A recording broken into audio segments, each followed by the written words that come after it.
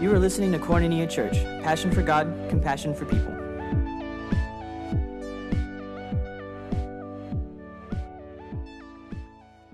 All right, good morning. God is good. All the time. Boy, it's good to see you guys this morning. My name's Andrew. We're going to continue our series that we started last week on dreams called Dream Bigger. And we are talking about how God is the dream giver. He has a dream for each of our lives, and we have to be participants in that. We have to actually embrace what He has given to us and then begin to run with it. And our response to God's dream, of course, can be we can try to control it, or we can try to squelch it, or we can actually pursue it.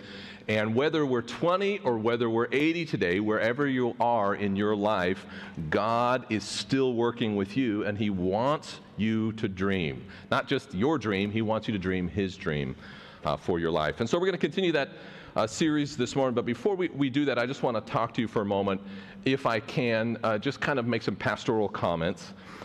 This week has been an interesting week. This pandemic and all the stuff that's going on, it just continues to be wild. Have you noticed?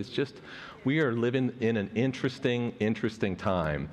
And I want to talk specifically this morning, and I want to talk pastorally. I'm not trying to make a political statement. I'm not trying to make a thing that would convince you one way or the other, but I want to talk specifically about the vaccinations for a few minutes this morning because of the mandate that has gone out to all the healthcare workers in California. How many of you guys are in the healthcare industry and that affects you? Okay, there's a good number of you here this morning. And of course, now teachers in schools are coming close to that, and there's a lot of employers that are mandating the vaccines, and it just is really challenging, right? And so healthcare workers in particular, I want to talk to you guys, but maybe you're in that boat in terms of the vaccination, maybe you're just worried about it. So I want to talk to you pastorally for a moment. And I'm not trying to convince you one way or the other about vaccines being good or bad. I just want to talk to you about how, as a believer, as a follower of Christ, you could walk through this. And I want to give you some confidence, and I want to hopefully speak some hope and faith into you, because I know there's a lot of fear and a lot of concern right now about the vaccines. And boy, it's just difficult. I never thought as a pastor that I would have to navigate this moment where people are asking me to sign a letter to say, that they have a legitimate religious exemption to receiving a vaccine. That's just a new thing. Never knew that. They never told me that in seminary when I was going to have to sign up for that. So, but it's a real thing that we're dealing with. And so I just want to tell you this morning that the way that we the way that we walk through life as believers in Christ is often the opposite of the way that it should be opposite of the way the rest of the world walks through life. And one of the main things that we do as Christians, the main things that we carry, is that we have to understand our identity. And our identity as believers is actually lambs to the slaughter. And that's what it says in Scripture throughout the Old Testament and New Testament, is that we, as a matter of fact, are following Jesus. He went to the cross. He was the lamb that went to the cross to give himself for us. That we as Christians, the way that we carry things, the way that we walk through life, our power is found in our weakness. It's not found in our anger or in our rebellion or our refusal. And that's just something that we carry as believers. So the way that we walk through the season, as in any season, is really important. And we have to understand that when we embrace the nature of Christ, we're embracing humility and submission. And that goes against everything, oftentimes, that's inside of us. And it's a very difficult thing. And so specifically, I want to say a couple things to you if you're struggling with a vaccine, because I know there's so many concerns, so many rumors, so many different things, and there's a lot of fear. And I want to tell you, first of all, that God is not a God of fear. He doesn't give us a spirit of fear. And so whatever decision that you are making, perhaps you have to receive it because you're going to lose your job otherwise, but you're fearful about it. I just want to say to you, receive it if you need to receive it by faith. Right? By faith, because the currency of the kingdom is by faith. And when we submit to things sometimes that we don't like, we don't understand, we don't want, but we're doing it by faith in Him, He honors us, and He honors our faith, and He covers us. And so, for example, if you claimed Psalms 91 against the virus, you can claim Psalms 91 against the vaccine if you need to, okay? Right? It works both ways. If God's going to protect you, he's going to protect you. Mark 16:18, if you need a verse to claim when they jab that thing in your arm and you're nervous about it, Mark 16:18 says they will drink no deadly poison, it will do no harm to them, okay? So God is a God he loves you, he's overseeing what's going on, and he's going to care for you. Now, I want to tell you a couple things. Number one, I don't think that the vaccine is the mark of the beast. Okay? It's not. It's not. They're not going to be able to sneak the mark of the beast on you. It's not the way that it works. It's like it's taking stuff totally out of context. So it's not the mark of the beast. I want to tell you, I've been vaccinated. My wife has not. And there's disagreement in our house about how we feel about that. And we're still talking. And we still love one another. We're not getting close to divorce, okay? But we have differing opinions. Now, my wife's in healthcare, and she's about to lose her job if she refuses to take the vaccine. So I told her, babe, I need your check. You better take that vaccine. And of course, as a good woman, she said, well, yes, sir, anything you want. Don't work like that in my house, guys. Don't work like that in my house. So we're wrestling through it. And it's not an easy thing, and I just want to acknowledge it's not an easy thing. And I just want you to do what you do in faith, in peace, in humility. Now, I remember what Jesus said to soldiers when the soldiers asked him, what should we do? They were confronting the gospel. They were confronting his message. And they basically were saying, these were soldiers that worked for the Roman Empire, right? An evil empire. And they're thinking, well, Jesus, does that mean we need to stand up against our commanders? We need to quit our jobs? We need to do it? And Jesus said, be good men, be good soldiers. Don't abuse people and don't extort people, and move forward, right? And so sometimes you're told to do things, or you are asked to do things that you're not so sure about. I mean, I can imagine that those soldiers had to do plenty of things that they were conflicted about. But Jesus said, be good. Don't extort, treat people right, move forward in humility, and God will watch over you. And so that's the word that I just want to encourage you with this morning, because some of you are faced, man, you can't give up a paycheck, you don't have the liberty of just moving to another area. I understand that. So by faith, you do what you need to do, and God's going to cover you, okay? Now, I just want to take a second and pray for all those who are faced with this decision, because it's not an easy one. And I know there's a lot of concerns. Just bow your head with me, and let's lift up all the healthcare workers, everyone that's on the mandate. Lord, we just pray for these that are struggling right now. We know there's so many pieces of information out there, so many disagreements, so many conflicting data points, so many arguments, Lord. And we want to do and walk as followers of Jesus. We want to be examples of who Christ is in the earth. We don't want to be taken out of the game. We don't want to be moved to the sidelines because of this or that, Lord. So we're just seeking you. And I pray for comfort, peace, and confidence for every person that's faced with this decision, Lord. And we just pray that there be no ill effects for those that take the vaccine, that are concerned about it, that your grace would be with them, and that your strength and favor would be all over your people. We pray this in Jesus' name. Amen. Amen. Okay? Okay. I didn't know if somebody was going to shoot me. I took the vaccine. All right. Let's talk about dreams for a moment. For the next few minutes, I just want to talk to you about dreams, and I want to talk to you about the process that God takes us through in the dreams that he has for our life. And the message is entitled Dreams Delayed. And the process that we're going to talk about is one that you have experienced in your life and that you will experience in your life whenever it comes to a good thing that God's going to do in your life. And it's a process actually that God is taking you through to build your faith, not only just to accomplish the dream. His work is actually in you. He's doing something inside of you. So I want to encourage you to take notes. We have notes in YouVersion. Take out your Bible, take out your piece of paper, take out your phone, open up YouVersion, however it is, under Events tab is our notes for today. And we're going to talk about the phases of dreams that God takes us through as he builds our faith, because he's more interested, I want you to hear this, God is actually more interested in building your faith than he is interested in you doing great things for him. as much as he has a dream for you and a dream for your life, and he's going to do great things in you and through you, that really is about building you into a different kind of person, a person that looks more and more like Jesus. But we have to understand how to cooperate with him. Now, this is what 2 Corinthians chapter 1, verses 8, 9, and 10 say.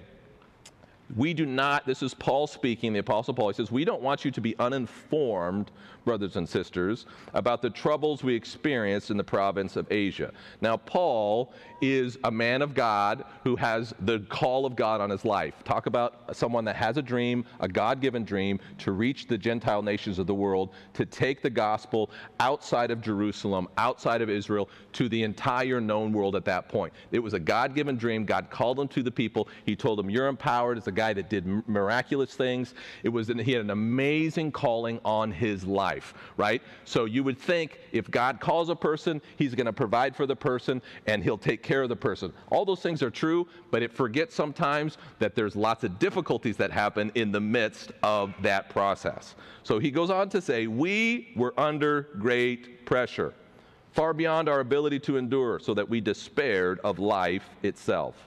Indeed, we felt we had received the sentence of death, but this happened that we might not rely on ourselves, but on God who raises the dead. He has delivered us from such a deadly peril, and he will deliver us again. On him we have set our hope that he will continue to deliver us. Paul has a dream from the Lord. He carries it out. He's working out. He says, this stinks. Along the way, this is really difficult. There's like a pressure, there's a crushing, there's even the sentence of death that's on me, and yet it's God's dream, it's God's purpose, it's God's calling. And so we know that the things that God puts inside of us are going to confront difficulty. They're going to confront seasons where we're like, I don't feel it, I don't like it, I don't understand it, and yet Paul says the reason that's happening is because there's something that God is doing inside of us.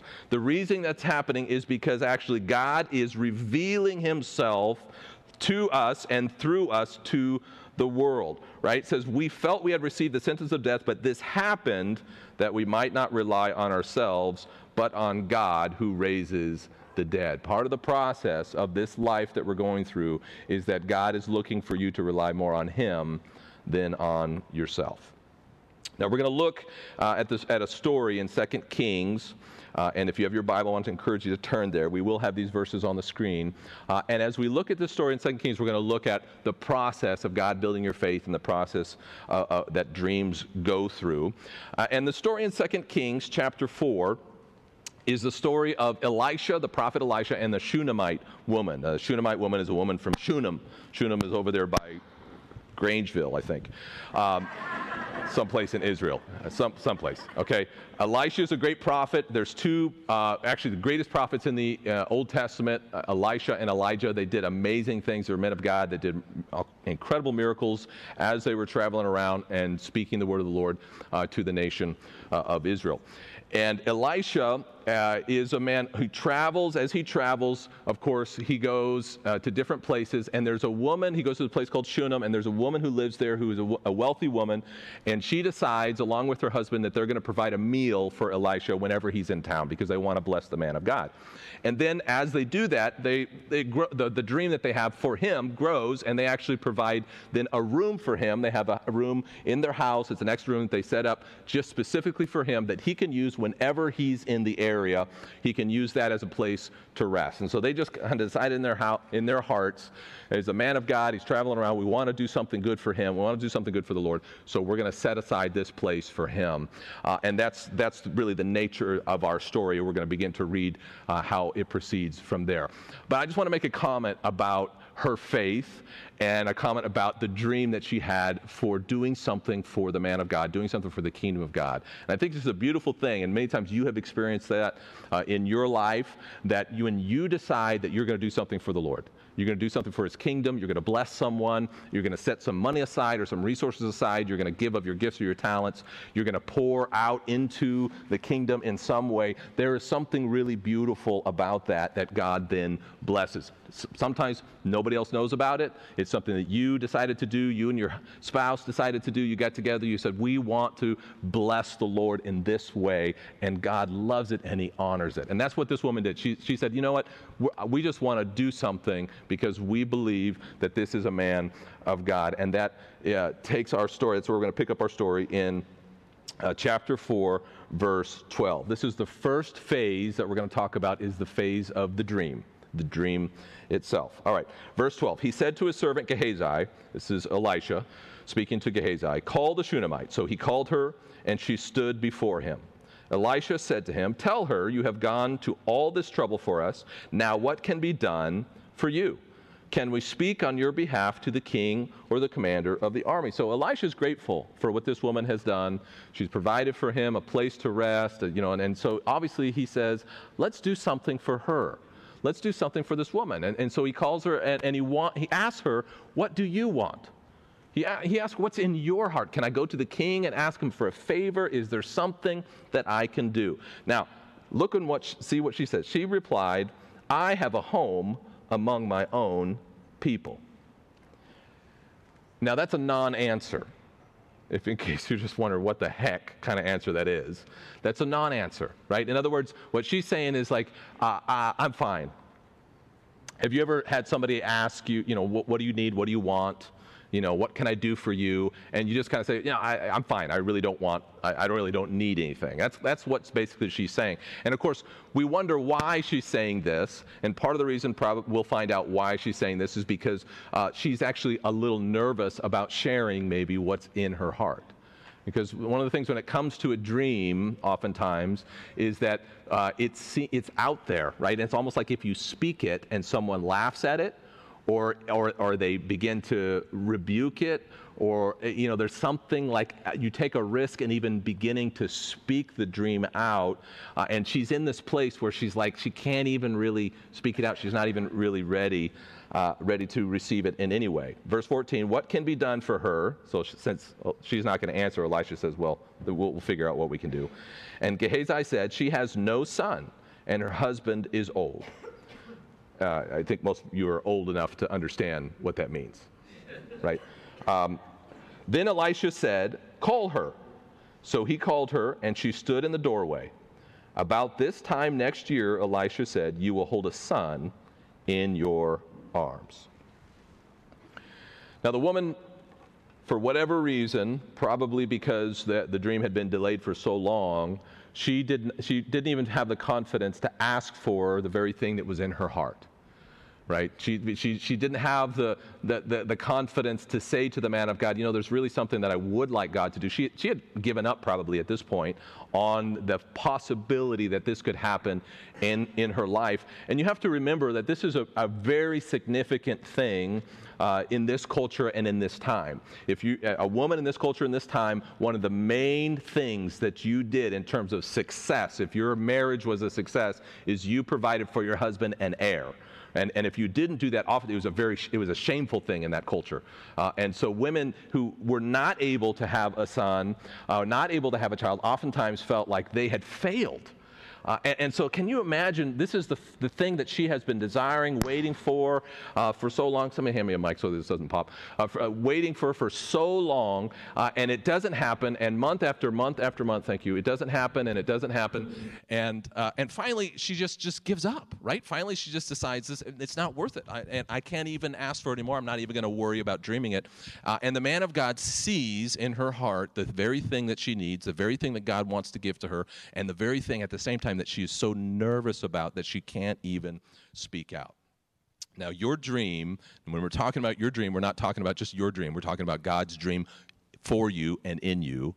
When it's a God-given dream, it's something that's in you so deep, oftentimes, that you can't shake it. It's undeniable.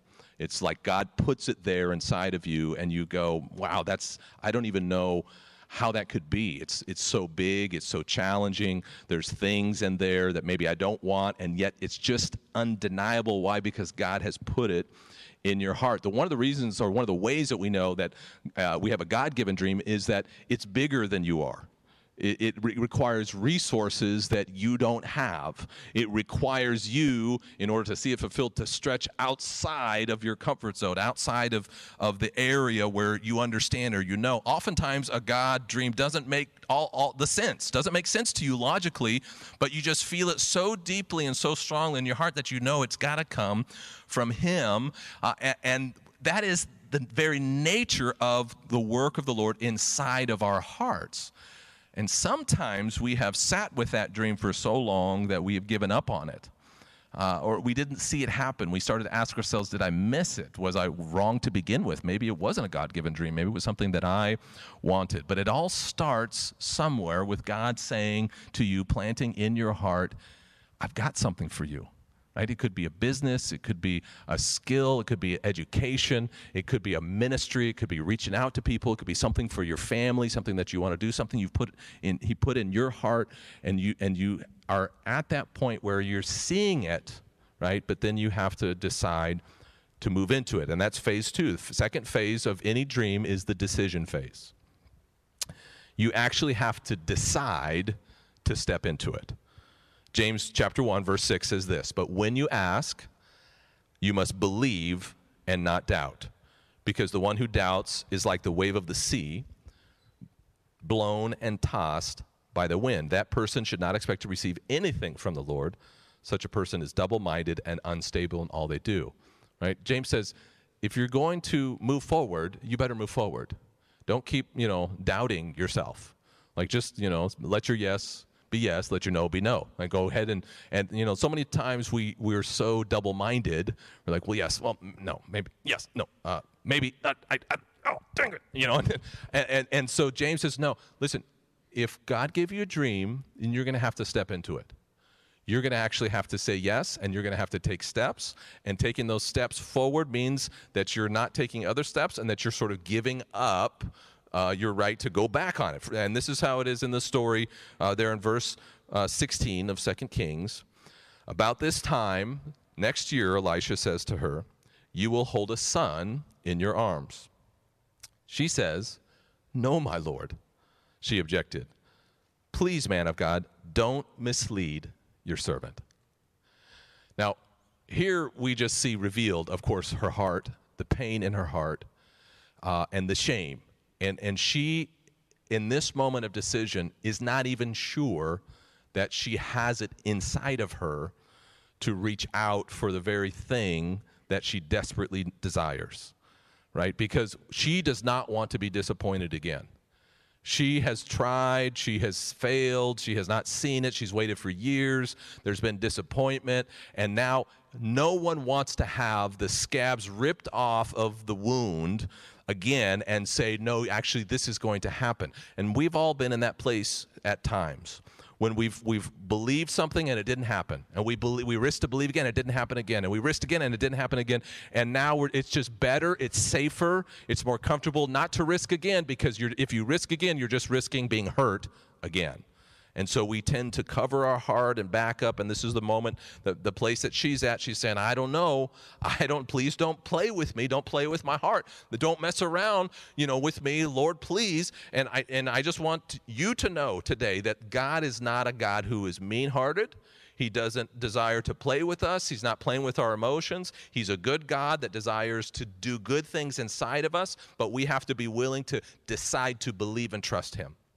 We have to be willing to take the risk to step into that place that is uncomfortable, that is unknown. We have to be willing to take the risk that says, maybe I might be hurt again or disappointed again, but I trust and know who God is, and so I'm going to receive the difficulty. I'm going to receive the possibility of disappointment. Why? Because it's better to decide to move forward with what God has than for you to sit with what you have.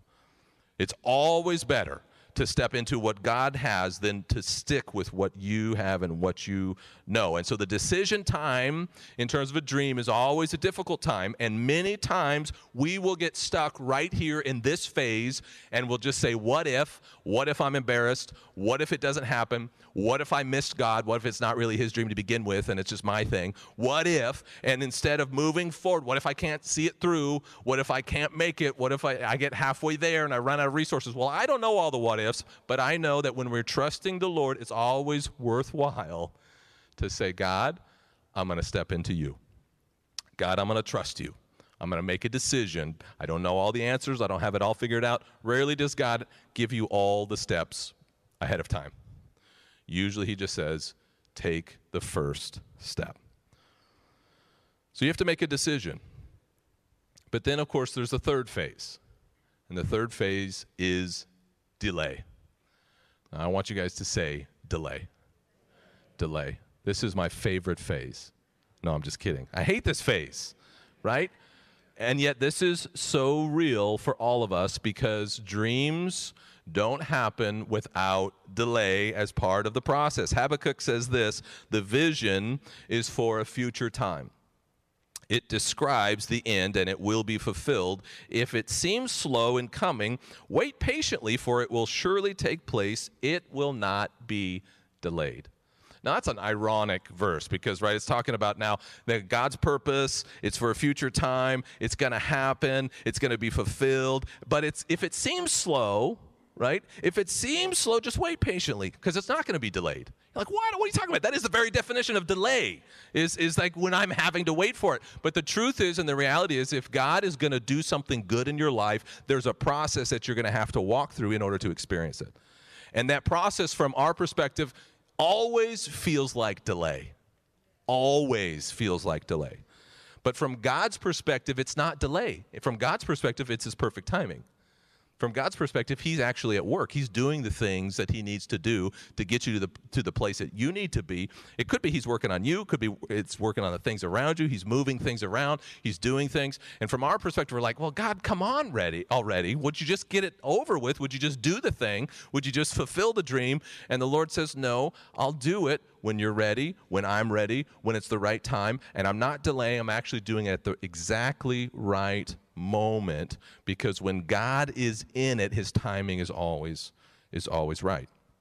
Back to our story in verse 16, the prophet says to the Shunammite woman, about this time next year, you will hold a son in your arms. Well, there's a 9-month delay. That's going to happen if you're going to have a baby, right?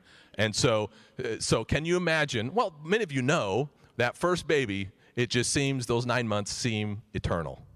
My wife and I, when we had our first one, we were expecting our first one, it just seemed like it just took forever, those 9 months. I mean, we had the room painted, we had it set up, we had a crib in there. We would sit on the ground in the room and dream about how this little kid was going to come into our lives. It took forever. Now, the next couple of ones, we were like, when did you show up? Right? I mean, it didn't feel like there was any delay, but that experience, right, those 9 months can seem so long. Then there's a delay. There is a process in every dream that's going to take some time as we step into the thing and begin to push into that thing that God wants to do in our life. It's going to require some time. It's going to require for us to wait, and for us to trust, and for us to continue to lean into him. And he's always sort of given us the opportunity to trust, right? Because in those moments of delay, we tend to give up. In those moments of delay, we tend to doubt. In those moments of delay, we say, well, maybe I heard God wrong. And what do we tell our kids? Don't give up too early, right? Don't give up yet. Like you don't even know. You haven't even tried long enough. Maybe we need to take our own advice sometimes. Like maybe we just need to keep going, keep moving, keep trusting, keep waiting, because God is at work. Remember, God's dreams are more about him developing you than he is about you doing great things for him. And the delay process is part of the process that he's taking your faith through.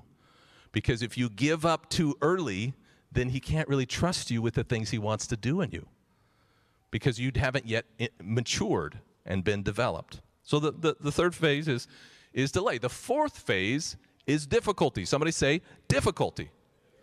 Oh, it gets better and better. Difficulty is the next phase that we see oftentimes in God's process of developing our faith and dreams. 1 Peter 1, verse 6 and 7. We read some of this already, I think. In all this you greatly rejoice, though now for a little while you may have had to suffer grief in all kinds of trials. These have come. Have you ever experienced trials and difficulties? Right? Verse 7, these have come so that the proven genuineness of your faith, which is of greater worth than gold. See, your faith, the development of your faith is of greater worth than gold, of money, of things, of stuff. Like you know, the things that you get in this life are not worth much in eternal weight. But your faith and the development of your faith is worth more than gold, which perishes, even though refined by fire, may result in praise, glory, and honor when Jesus Christ is revealed.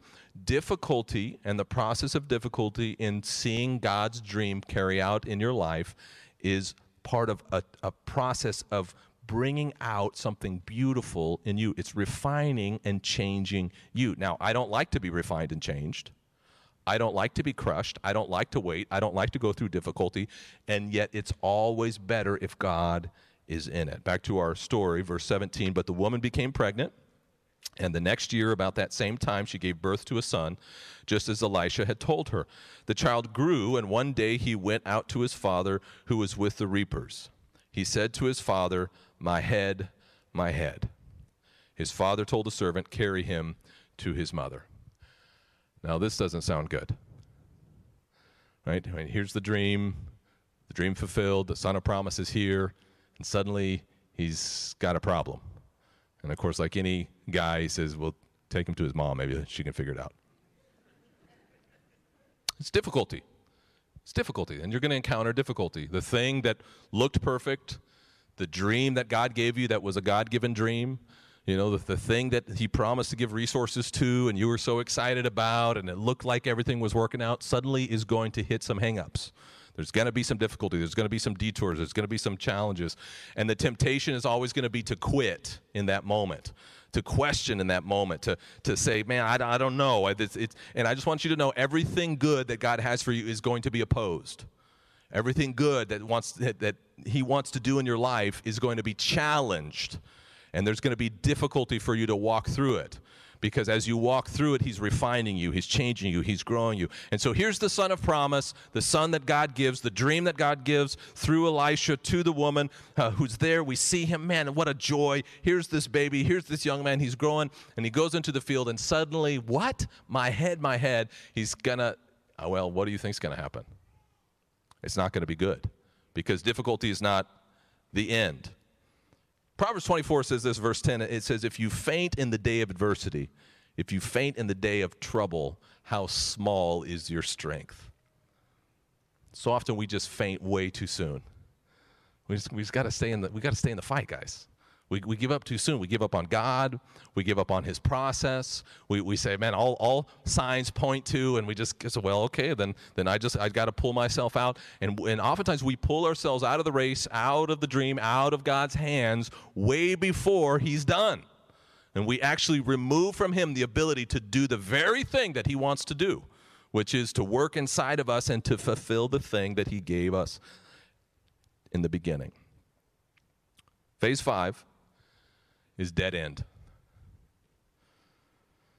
2 Corinthians says this, chapter 1, says, we do not want you to be uninformed, brothers and sisters, about the troubles we experienced in the province of Asia. We were under great pressure, far beyond our ability to endure, so that we despaired of life itself. Indeed, we felt we had received the sentence of death. It's Paul again, it's the same verse that we started out with. He's talking about the very thing that God told him to do, the dream that God gave him, the process that he was in. I mean, here Paul healed people, he planted churches, he did powerful things, and yet he's the guy that is seemingly the most beat up. He's shipwrecked, he's whipped, he's beaten, he's stoned. There's so many things that he goes through, and yet he's right in the middle of God's plan.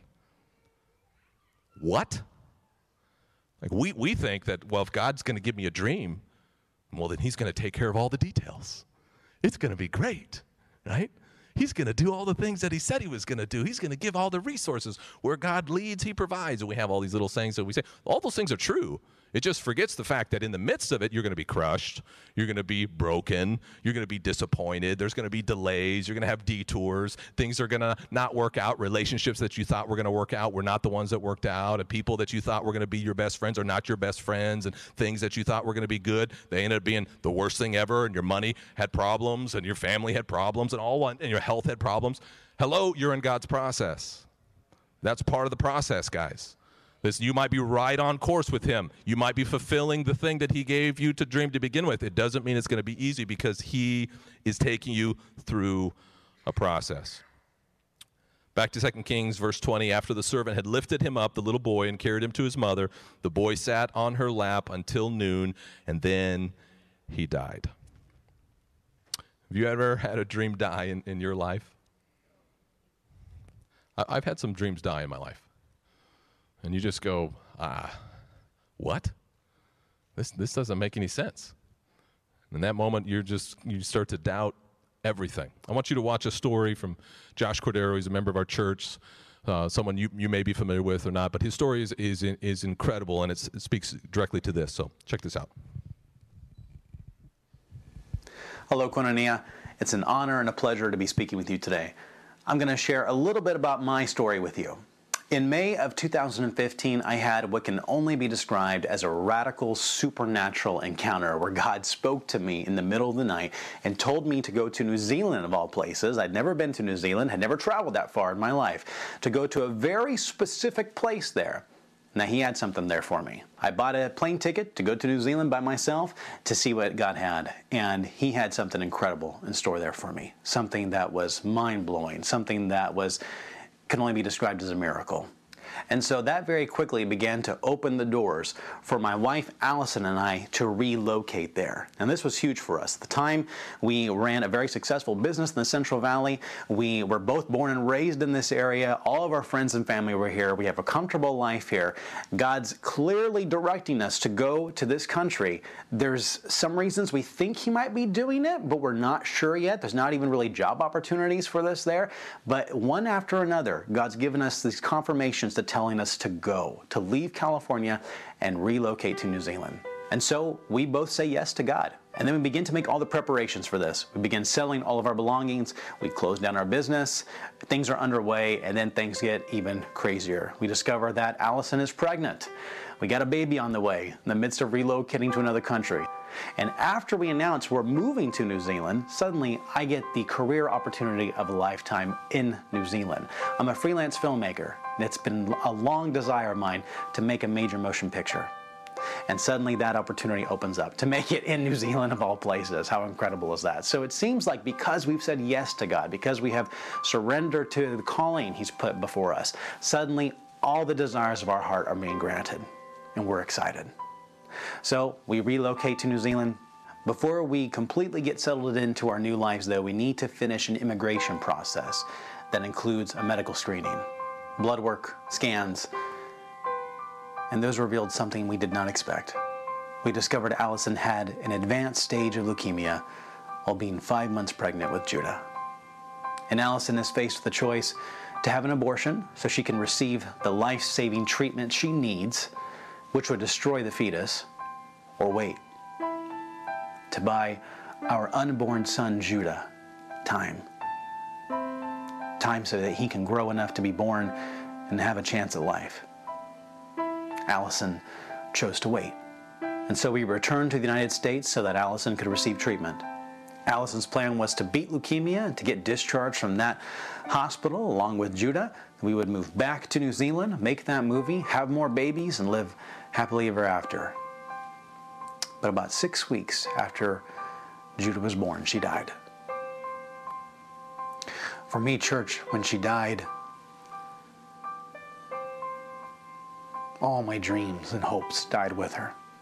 We were supposed to do great things together, raise our children together. We went from walking into the fullness of everything we ever wanted, a baby on the way, making a movie together, living in this incredible country, to now I'm a widower with a very fragile and sick son. I'm homeless. I can't go back to New Zealand. It's not safe for my son to travel. And I can't go to work because I need to stay home and take care of him. It was like God had presented me with the fullness of everything I ever wanted and then took everything away. And I'll tell you, church, for a long time, I hated God. I viewed him as deaf or indifferent to our cries and pleas. I saw what he was capable of. I had heard him speak to me. I had seen him move and do the incredible. And it felt like the person I had loved the most betrayed me. Even in the midst of grieving, Judah had caught a cold at one point and stopped breathing. We had to do CPR and fly him to Valley Children's Hospital. We'd lived on lockdown for over a year as his immune system recovered. And I struggled immensely with the thought that this was not the life I was supposed to have. This was not the condition my son was supposed to be. I was not supposed to be a widower, a single dad. This is not at all what I had envisioned for myself. I became a very bitter and angry man. I just saw that I was my worst possible version of myself without God. And one evening I went back and was watching through some old video clips, and I saw my late wife looking back at me in one, and she was sharing that we as Christians need to be a people who possess so much hope, it's ridiculous. In the video, as she speaks, she's reflecting on the circumstance she's in, pregnant with leukemia, the future uncertain. This is what she had to say. I think it'd be so easy in this situation to just spiral downward. And we just have to have hope. That's just what we have to cling to. I mean, the alternative is to just pity myself and just hate the situation that I'm in, and that would make things miserable. And so I choose to have hope, and I choose to have a good attitude, and I choose to fight. I felt like I had every justification to stay in my bitterness and be angry at God and just be a unpleasant person. But what good was it going to do? What good was it going to accomplish? I knew that I needed God again. And so one day at a time, I just chose to start talking to him again, start praying again, start reading his word again.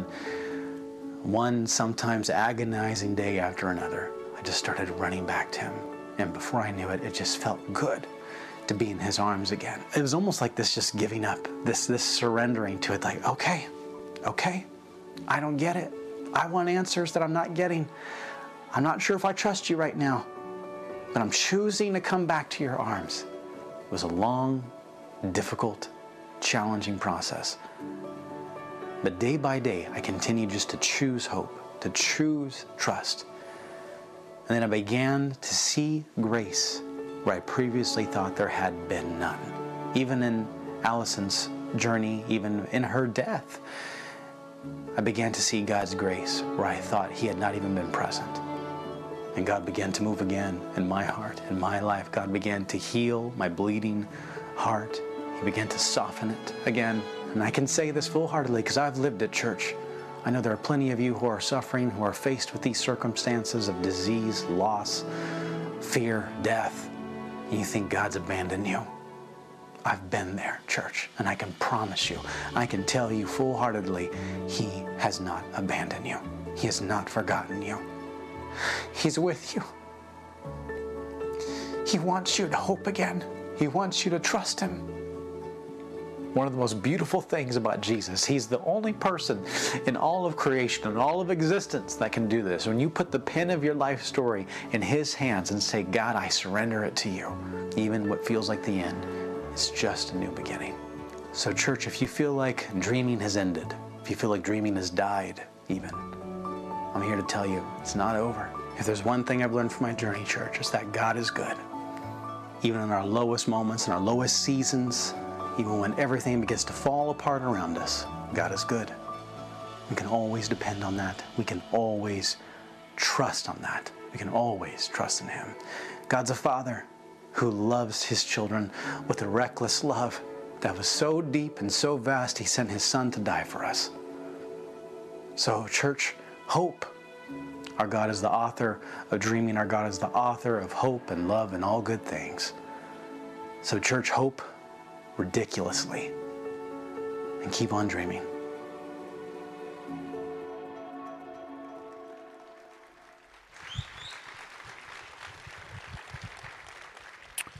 Josh was going to be with us today, but they have the virus in their house. But he did send his books, and it's a great read. I want to encourage you, if you would like to know the details of the story, it's very well written, Surrendering All. There's a book table in the lobby that you can grab a hold of. Let's look quickly at how the story concludes in 2 Kings, and the final phase that we're going to look at is the phase called deliverance. In verse 21, she went up and laid him on the bed of the man of God, then shut the door and went out. She called her husband and said, "Please send me one of the servants and a donkey so I can go to the man of God quickly and return." "Why go to him today?" he asked. "It's not the new moon or the Sabbath." "And that's all right," she said. She saddled the donkey and said to her, in other words, "Don't bother me. I'm going to do my business here, sir." All right. Verse 24, she saddled the donkey, said to her servant, "Lead on. Don't slow down for me unless I tell you." So she set out and came to the man of God at Mount Carmel. When he saw her in the distance, the man of God said to his servant Gehazi, "Look, there's the Shunammite. Run to meet her and ask her, 'Are you all right? Is your husband all right? Is your child all right?' 'Everything is all right,' she said. When she reached the man of God at the mountain, she took hold of his feet. Gehazi came over to push her away, but the man of God said, 'Leave her alone. She's in bitter distress, but the Lord has hidden it from me and has not told me why.' 'Did I ask you for a son, my lord?' she said. 'Didn't I tell you, don't raise my hopes?' Elisha said to Gehazi, 'Tuck your cloak into your belt, take my staff in your hand, and run. Don't greet anyone you meet, and if anyone greets you, do not answer. Lay my staff on the boy's face.' But the child's mother said, 'As surely as the Lord lives and as you live, I will not leave you.' So he got up and followed her. Gehazi went on ahead, laid the staff on the boy's face, but there was no sound or response. So he went back to meet Elisha and told him, 'The boy has not awakened.' When Elisha reached the house, there was the boy lying dead on his couch. He went in, shut the door on the two of them, and prayed to the Lord. Then he got on the bed and lay on the boy, mouth to mouth, eyes to eyes, hands to hands. As he stretched himself out on him, the boy's body grew warm. Elisha turned away and walked back and forth in the room, and then got on the bed and stretched out on him once more. The boy sneezed 7 times and opened his eyes. Elisha summoned Gehazi and said to him, 'Call the Shunammite.' And he did. When she came, he said, 'Take your son.'" Psalm 27, verse 13 says this, "I'm confident of this, that I will see the goodness of the Lord in the land of the living." I want to tell you that God is good all the time. And he doesn't turn back on his promises. He's going to be faithful to the end. And he specializes in taking impossible situations, taking broken dreams, and bring them back to life. It doesn't always look the way that we want them to look. It doesn't always turn out the way that we expect it's going to turn out. But we know that he is faithful no matter what. And I want to tell you this morning, God's not done with you. Don't give up on him. Don't give up on his plan. Don't give up on the thing that he's put in your heart. Maybe it's time for you today to once again reach out afresh and say, "Lord, you know what? I don't understand, and I gave up too soon. Lord, I'm brokenhearted, and I don't know what's going on, but I trust you," because he's the one that's always trustworthy. It's always trustworthy. Would you stand to your feet? I want to pray for you. I want to ask the prayer teams to come up this morning because we're going to be available for prayer. I'm over time, so let's just reach out to the Lord. And if you just need to reach out to the Lord, just raise your hands right now. Just close your eyes. Lord Jesus, we just reach out to you. We reach out for help. We reach out for hope. We reach out and ask for faith. Once again, Lord, for a rekindling and a renewing of our hope and of our hearts. Lord, and I know that in this room there are many who are brokenhearted today. They have had dreams crushed. They have experienced delays and detours. There's confusion. Lord, so many times we don't understand. But Lord, in the midst of all of that, we're just stretching out our hands and our lives to you, and we're just asking you, we're saying to you, Lord, we dare to believe that you are still the answer, that that you're still at work, that you're still taking us through the process. Lord, we trust that you're the one who takes dreams that are even impossibly broken, and you're able to restore them. And Lord, I pray that you would give the gift of hope once again, where hope has died in hearts, where people have been detoured and delayed and they've given up in the race. Lord, I just pray that you once again breathe new and fresh life into us. New and fresh life back into places, Lord, where we have long ago given up on the dream that you have given us. Lord, I pray that you would release today new anointing, new giftings, new dreams, new ministries, new callings, new businesses, new ideas, new creativity. In the name of Jesus, you who are the dream giver, Lord, we seek you today, and we're just asking you to help us to be strong as we go through the process. Lord, we believe that you are the author and you're the finisher and that you're still at work. So, Lord, help us to follow you well. In Jesus' name we pray. Everybody said, amen, amen. God bless you. God bless you. God bless you. Thanks for listening. Hope you enjoyed the message, and we hope to see you on a Sunday at 9 or 11 a.m. Visit us online at kchamford.com, and if you want to support our ministry, click Give. Koinonia Church. Passion for God, compassion for people.